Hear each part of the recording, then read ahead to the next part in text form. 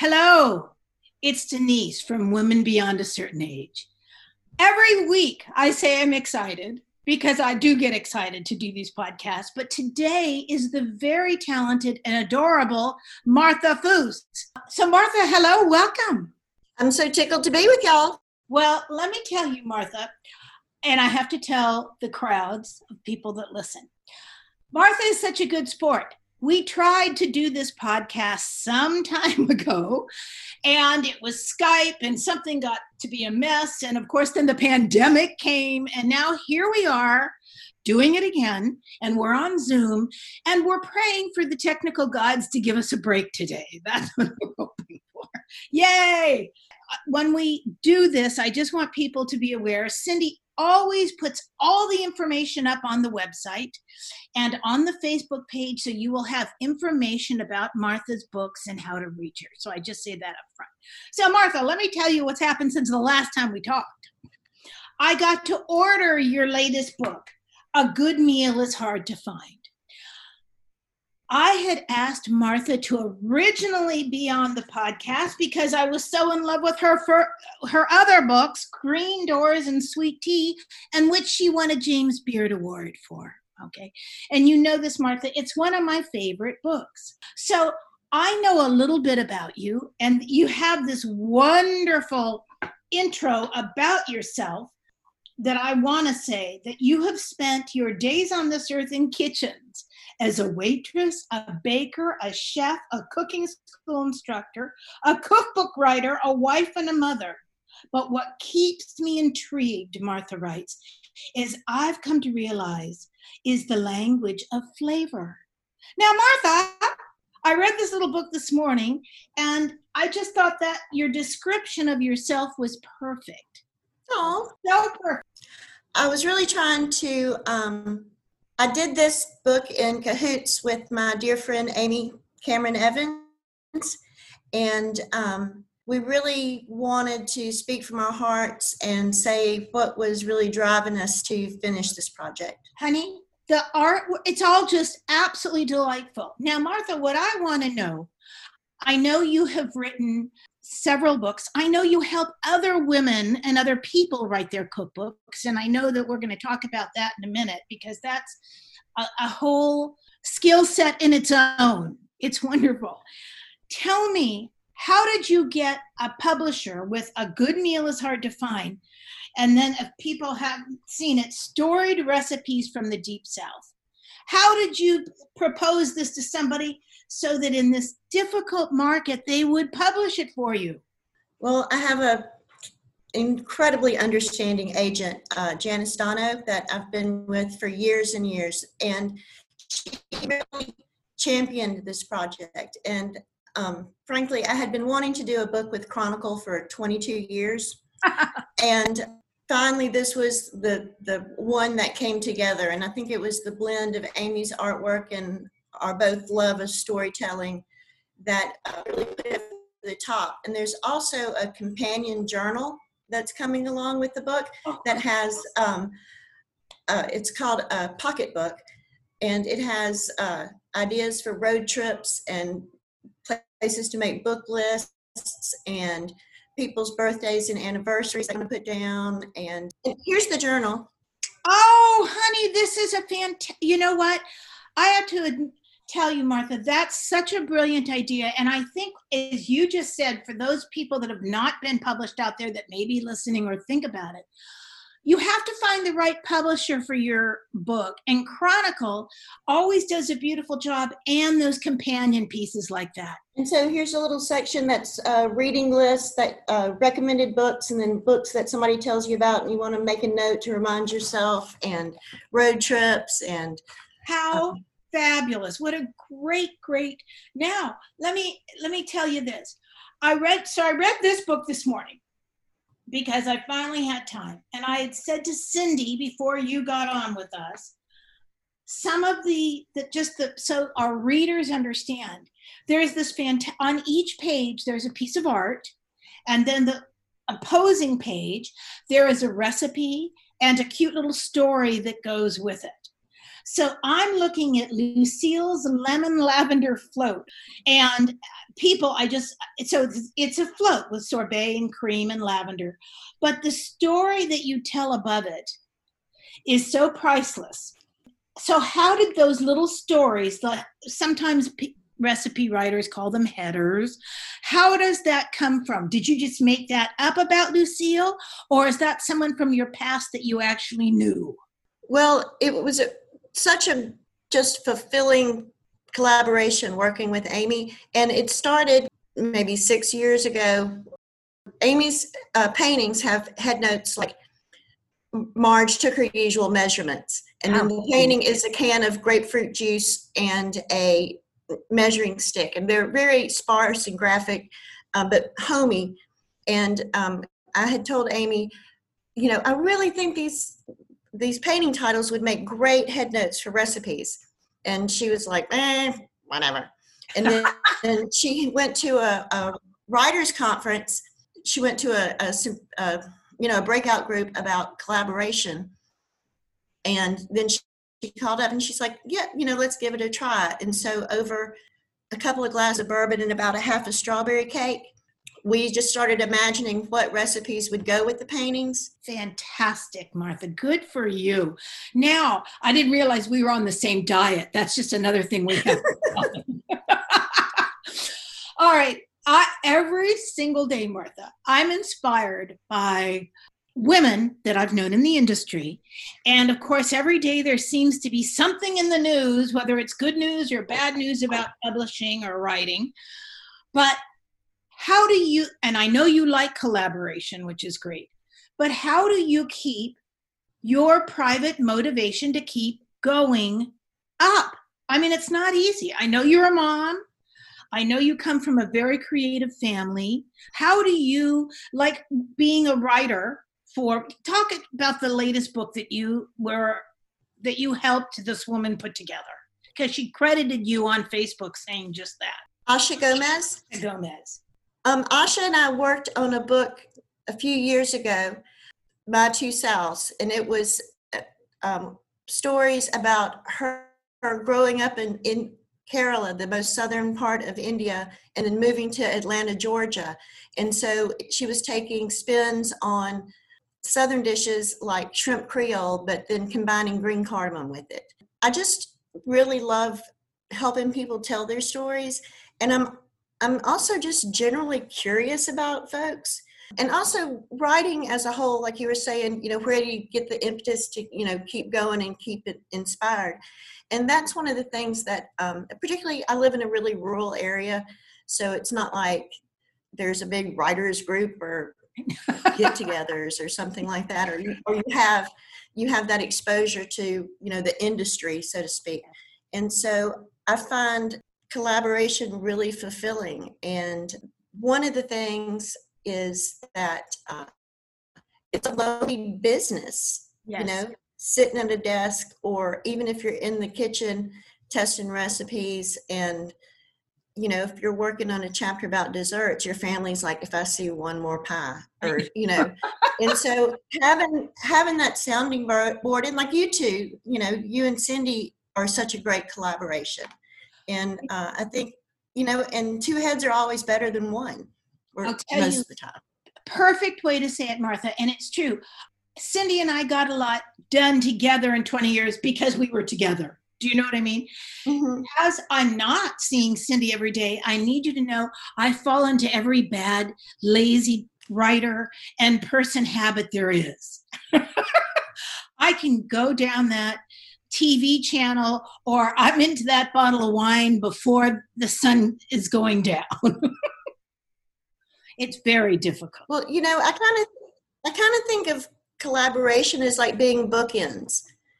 You can put a lot of books on a shelf and they might sling one way or they might sling the other way. But if you have bookends, it keeps them all in the middle and straight up. With this absolute interest all of a sudden in Southern food and all the different influences, I love that, Asha Gomez. I love what Sandra Gutierrez has done with Latin American cooking, the new Latin American Southern cooking. And you're in the Delta. So you need to tell people What is the history of food in the Delta and why? Because I don't think everybody knows that. Do you know what I mean? People Well, know. it's a sordid past. Best kind, Martha. Well, you know, people are familiar with New Orleans cooking, and people are familiar with like Memphis barbecue, but up and down that stretch in between is where the Mississippi River Delta is. People think of those type of cooking as really cosmopolitan.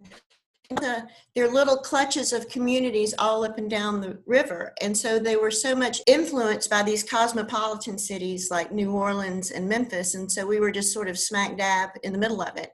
And also there's such a part of living here is that you've got to make your own fun. Tell me, Martha, when we talked before and we mentioned before about all the different, like you just said, all the different regions of in the South and different cities that are known for different foods. I recently was reading Lisa Donovan, from Husk fame. She has a new memoir out, and her dear friend is Angie Moser. But what I loved is that when she was at a conference, somebody leaned over from New York and said, "Don't tell me that all you Southern women are all really friends. Are you?" And she said, "Yeah, we are." Now, I have seen that when I've been with Southern cooks in Atlanta. Do you feel like you guys share with each other and help each other? I really do, because, there was such a movement of K-Paul and everything kind of went to the East Coast of the South. So when you think of the South, it's like Europe. I mean, you've got German cooking, you've got Italian cooking, you've got French cooking, Appalachian cooking, although we share some of the same recipes, is totally different than New Orleans cooking. And East Texas cooking is totally different than South Florida cooking. And so we all have our own kind of lane to stay in, but we all share a lot of the same ingredients. And I think the spirit of the cooking is a lot the same. I think that is a great way to say it. I think that is a perfect way to say it because of, Italy's like that. People get real, Martha, in Italian groups that I'm members of, they get this, oh my God, the fights break out. But fights break out. And from the North and the South. But bottom line is, everybody's eating their own kind of pasta and it's just a little different sauce on it. Do you know what I mean? So I love your expression. So you're all using the same ingredients, but you're putting your own, your own environment on it. I like to think about a way to explain it is like the brown gravy, white gravy divide. Yeah. Like if you start on the East Coast in the South, the further west you go, the whiter the gravy gets. And by the time you get past Natchitoches, Louisiana, and cross into Texas, it's, the gravy's completely white. But that's fabulous. We don't see that around here unless it's, sausage biscuit gravy in the morning. But now, I hope you can't hear it. Martha, a minute ago, stopped because her son is home today because of band practice. And this is all part of podcasting from home, Martha. And now my dog is barking like he's going to eat somebody, and I'm sure it's an innocent UPS driver. So I hope you're not hearing that. Cindy, if she can, she edits it out. Our UPS drivers call my dog Cujo because he sounds like he's going to come through the door and eat someone. Now, tell me, what's your favorite thing to cook, Martha, just for you or your family? I mean, what do you eat? What do you like to cook for your family? Well, these days I feel like I'm running a 24-hour diner and laundromat. So this is probably not the most spirited time to ask me about it. I'm really a seasonal cook. I used to have much more of a sweet tooth, but I found since I got past 50, I don't really have that big a sweet tooth anymore. My husband hunts a lot, so it's fun in the wintertime when we've got duck and deer and all that. Sure. With. Right now, we're wrapping up tomato season, and I've been working with the World Tomato Society, which you might not know exists, but the fact that there is a World Tomato, it's been a really tomato-intensive summer. My mom lives right around the corner from us. Oh, nice. And so we cook for her, and my son drives her supper over. She doesn't come pick it up. We call it the bike taxi. I think that's absolutely lovely, the bike taxi. So your son brings your mom to, Martha, that's really nice. I know that in the 40 years that I cooked and styled, I don't think I ever cooked as much at home as I have in the past. I've got a funny needlepoint piece on my kitchen wall that my great aunt made that says, "Kitchen closed on account of illness. I'm sick of cooking." I couldn't agree more. My husband, and of course, we can't go anywhere. There's no place to go out, so we're not eating out. We've gotten takeout food from 1 or 2 local restaurants, Martha, in hopes of supporting them. Do you know what I mean? They're family-owned places, and we've gone and gotten the food. But basically, I feel like you. And I'm not complaining because I realize how lucky I am and I can buy some groceries, but I have never cooked this much. And the dishes, I have a dishwasher. I load that dishwasher. I unload that dishwasher. I load that dishwasher. And there's only 2 of us. It's just like pause and replay. And one thing that's been great for our community here is there've been a lot of charity fundraisers. So like this Friday is going to be a catfish plate pickup to support the library, and fundraisers for, people that are ill, and also people are, making cakes at home and posting them on Facebook. And so there's been a lot of entrepreneurship, I think, that's risen around all of this. I think that is fantastic.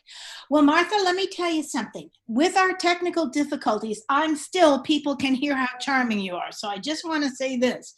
We are lucky enough. We are going to have a giveaway for your gorgeous book, A Good Meal is Hard to Find. I just can't believe the artwork and what you've done and the recipes are utterly charming. And if people have never read your book, Screen Doors and Sweet Tea, I have to give the plug, Martha, and I said this to you before, but I so meant it.